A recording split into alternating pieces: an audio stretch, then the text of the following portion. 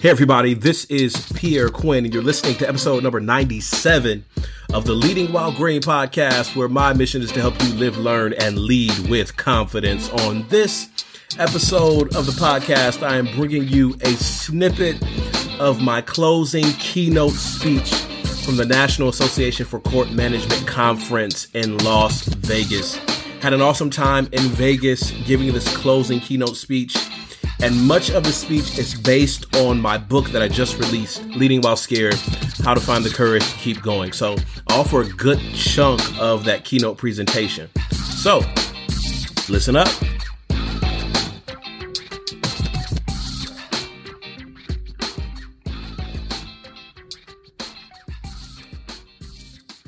My new book, Leading While Scared, How to Find the Courage to Keep Going, is available on my website, prcquinn.com/scared. People are asking, hey, how come it's not available on Amazon? Well, not yet, but you can get your signed copy at prcquinn.com/scared. And I'd be happy to put that in the mail for you.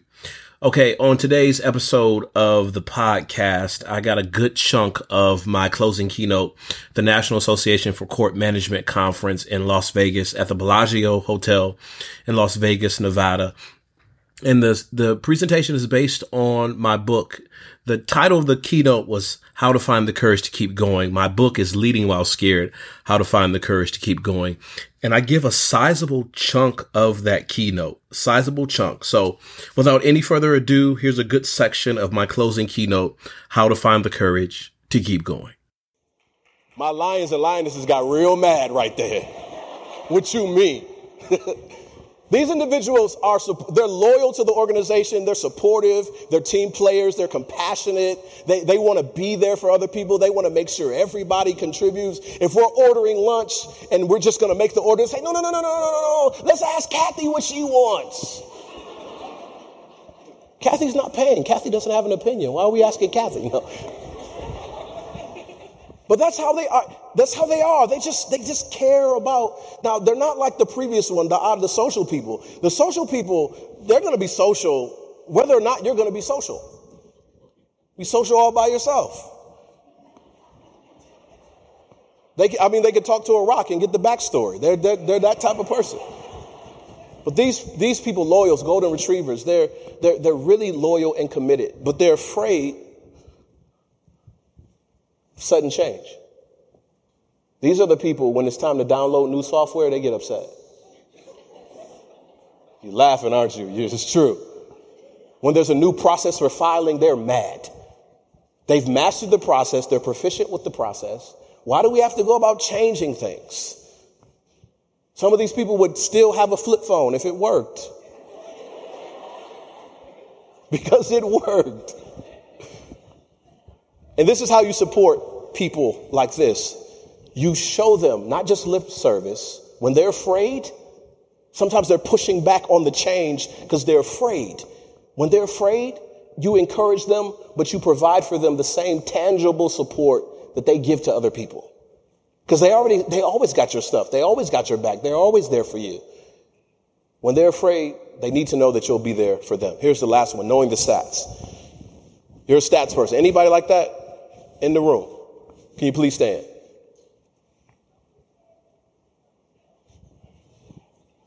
Okay, few of us, faithful few. Thank you. Have a seat. These are the individuals who are watching my PowerPoint and paying attention to the typographical errors. Me, I don't really care about typos. I just want to have a good time and talk to everybody. But they're detailed, they're meticulous, they're analytical, high standards, they're orderly. They want to make sure that everything flows the way it's supposed to flow. And when it doesn't flow the way it's supposed to flow, they get upset because their biggest fear is criticism. Being told they do something wrong.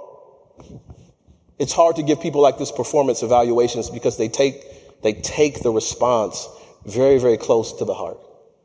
So how do you help them when they're afraid? You give them the facts and you give them time to digest.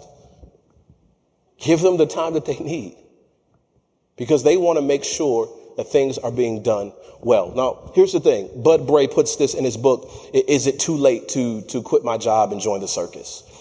Here's what he says. Unfortunately, most people don't understand themselves. Most people don't want to lose their illusions about themselves. Although they say they want to change, they want to take charge of their career. Sometimes we lie because we don't want to go through the hard work of facing the reality of who we are. So the first thing is taking another look at yourself, because sometimes courage is simply going on the journey to understand yourself a bit better. The second thing is take a look at who needs you to succeed. Like if I'm scared, if I'm overwhelmed, if the project is too much, if it's too daunting, if it's too many hours that I have to put in, and I'm feeling overwhelmed, how do I respond? And sometimes finding my courage is simply taking another look at who needs me to be successful. For Heather Dorniden, it was 2008. It's one of those videos on YouTube that everybody watches. 2008, Heather Dorniden, Big Ten indoor track and field championships. She was running in the 600 meter. She was a favorite to win. She's running for the University of Minnesota. And as she is running, as they start to go into that last lap, Heather trips and falls on her face. Like smack dab on her face. If you know anything about sports in general, seconds are like eternity. And she falls on her face, and you hear this like collective sigh from the crowd. Everybody goes, as the other runners are just dashing around the corner.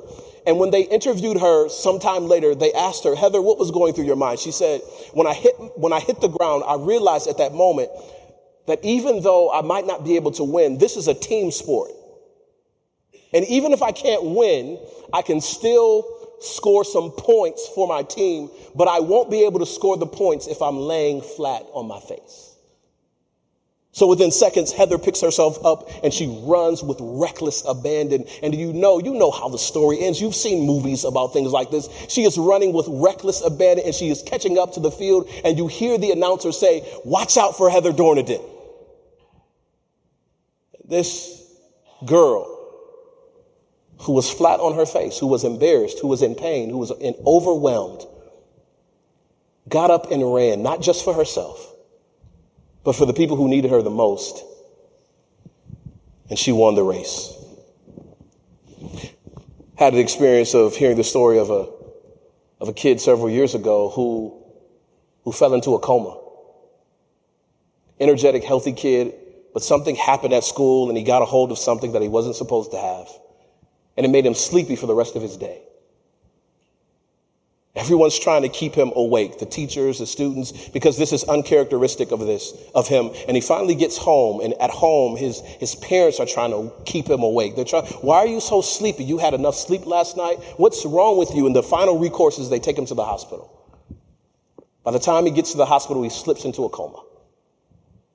And in that coma, the doctors say a foreign substance has entered into his body, and he's in the coma to protect himself. And they said, it doesn't matter how much you push, how much you prod, how much you shake, something inside of him has to wake up. Something inside of him has to say that it's not time to die. And something inside of him has to say there's still more work to do. And that's the reason why I like French toast. You're like, what does that have to do with anything? Because after being in a coma for 3 days, I woke up and I hit the button. And the nurse comes in with a huge smile on her face. And she says, are you hungry? I mean, I've been out for 3 days. I'm pretty hungry. And she said, I'll call the cafeteria and they'll bring you up some food. And they bring a plate of French toast. It's my first time ever having French toast.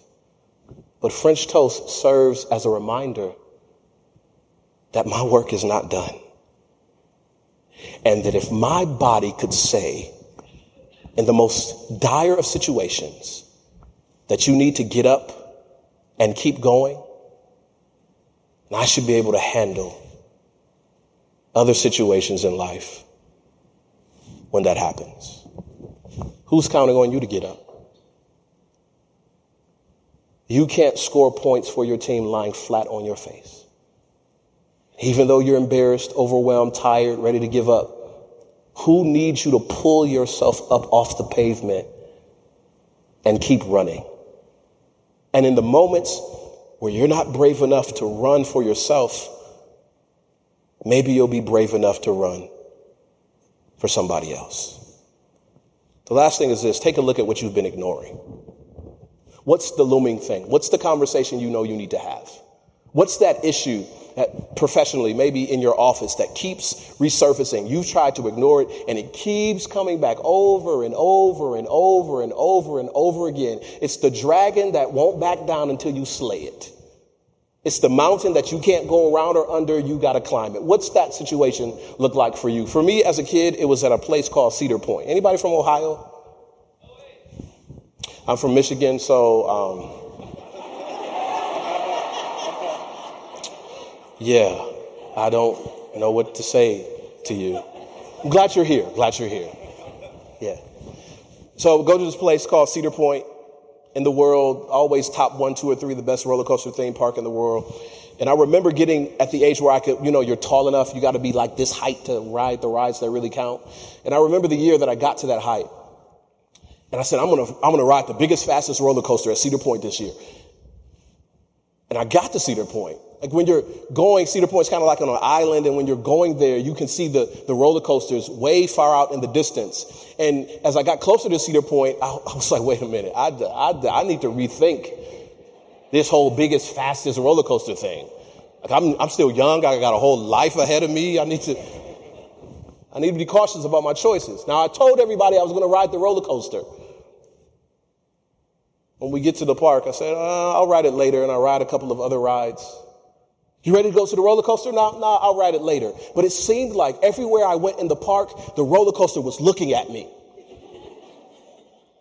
Like I'll be eating a funnel cake or eating chicken strips, and it would be looking at me. I would come out of the bathroom, and the roller coaster would be looking at me, like taunting me, harassing me.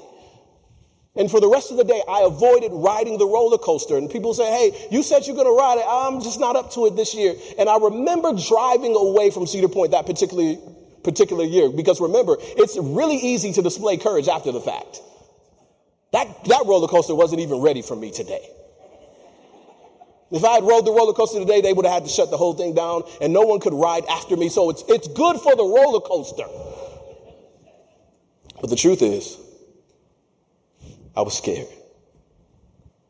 The next year, we go back to Cedar Point. The next year, I say, I'm going to ride the biggest, fastest roller coaster, no matter what it takes. And I rode it first. Knees shaking, palms sweating, voice quivering. Pierre, you ready? You're excited? Yeah, I'm ready. And it was the most frightening, exhilarating, awe-inspiring 90 seconds of my life up to that point. And when I got off that ride, even though we were up and down and loop-de-loop, when I got off that ride, I felt so accomplished. Like I had conquered this thing, and that particular roller coaster was not going to look menacingly down at me for the rest of the day because I had rode the biggest, fastest. And you know what happened? Every other ride after that was like, nah. Hey, what'd you think about this roller coaster? Yeah. What about that one? Yeah. Just yeah, because I've already rode the biggest and fastest. So there's nothing for me to be afraid of now. For my daughter, it was her bike. Now, I was a little late. Don't tell anybody this. I know the people watching this streaming around the world aren't going to tell anybody either. I was a little late to the whole teach your kid how to ride a bike thing. A little late. So I said, okay, I need to teach at least my youngest daughter how to ride a bike. And I said, all right, where do you go when you know you need to do something important, but you don't know how to do it? YouTube. And you just find yourself YouTubing, the number 2 search engine in the world. You find yourself YouTubing the most random things, like how to teach your kid to ride a bike in one day. And I found a video that said how to teach your kid how to ride a bike in 10 minutes. I said, this is great. The video was 4 minutes long, so I got 6 minutes to teach her how to ride a bike. So I watched the video and I said, this is going to be a breeze. This is going to be easy. This is going to be super easy.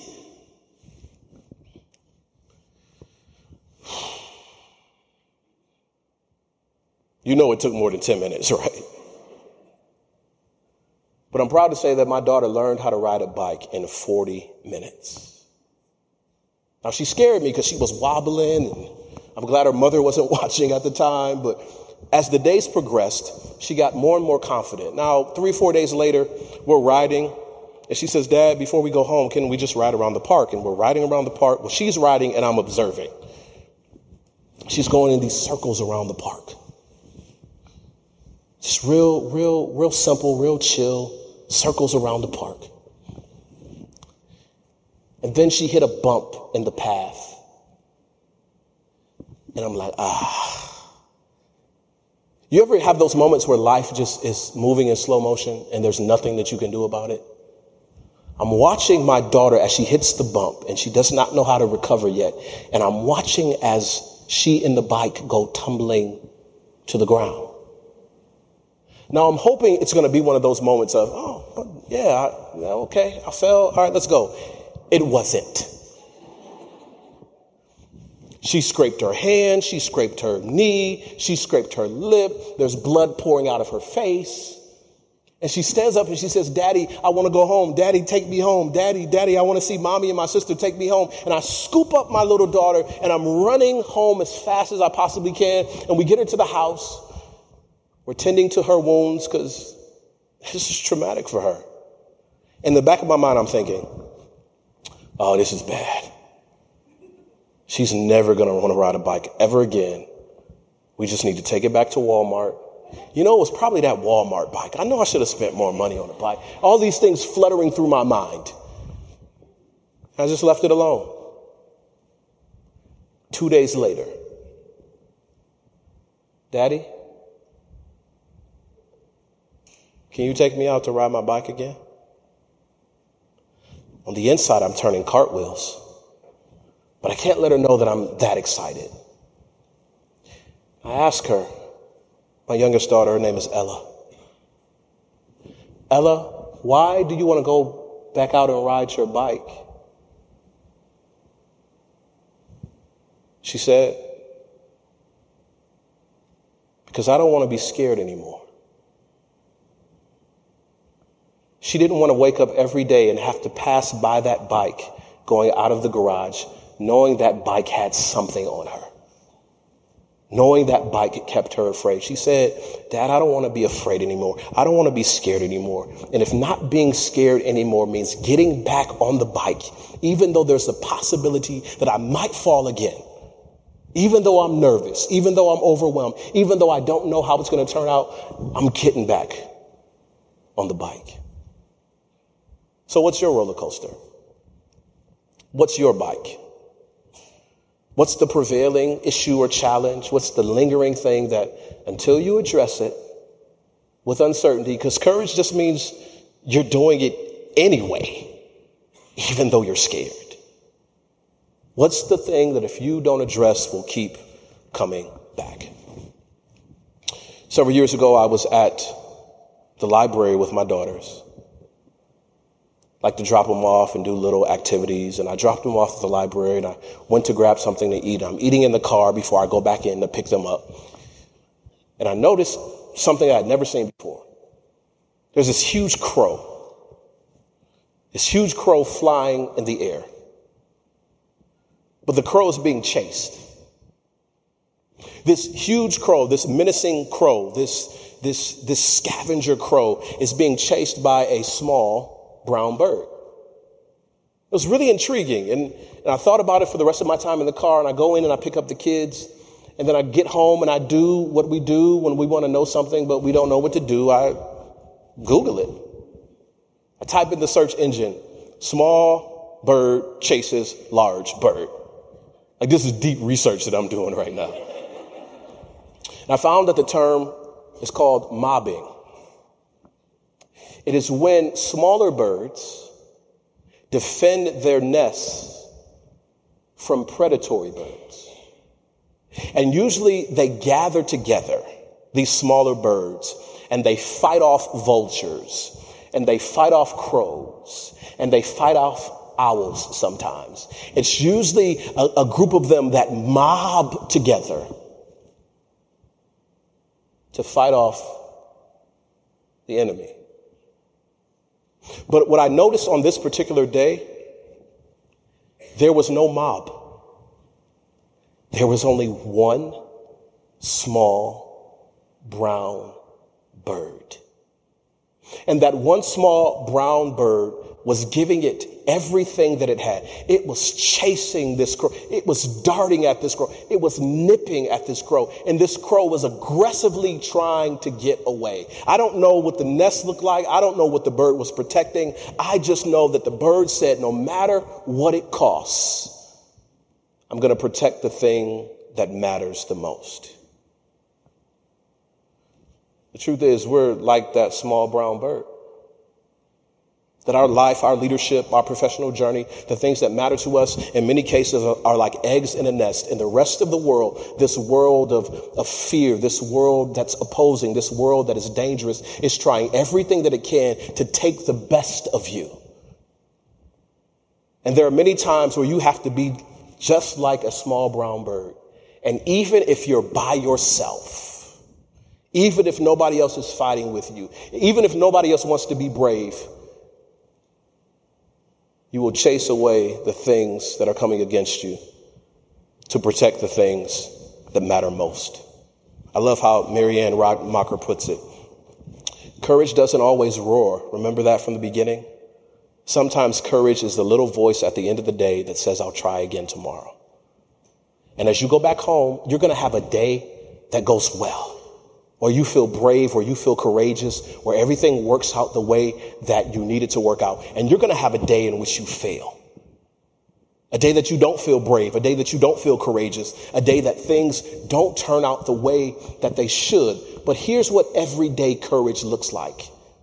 If the day goes great, if the day goes badly, at the end of the day, you make the promise to yourself to try again tomorrow. It's my hope, it's my wish, it's even my prayer that no matter what you're dealing with in life, you find the courage to try again tomorrow. Thank you. Had a great time giving the closing keynote for the National Association for Court Management Conference at the Bellagio Hotel in Las Vegas. An incredible time. And I love this aspect of my professional career, traveling and giving keynote presentations, workshops, seminars, helping leaders from all walks of life across industries become better at what they do and be better to the people they serve. Hey, let everybody know about this Leading While Green journey, because that's all I got for this episode. So I need you to share it on your social media. I need you to hop over to Apple Podcasts and leave a 5-star review and some comments. And wherever you listen to podcasts, you can even ask Alexa to play the latest episode of the Leading While Green podcast, and she will bring it up for you. And you might want to hop over to prccoin.com/scared and pick up your signed copy. Order your signed copy of my new book, Leading While Scared, How to Find the Courage to Keep Going. And until next time, take care and God bless.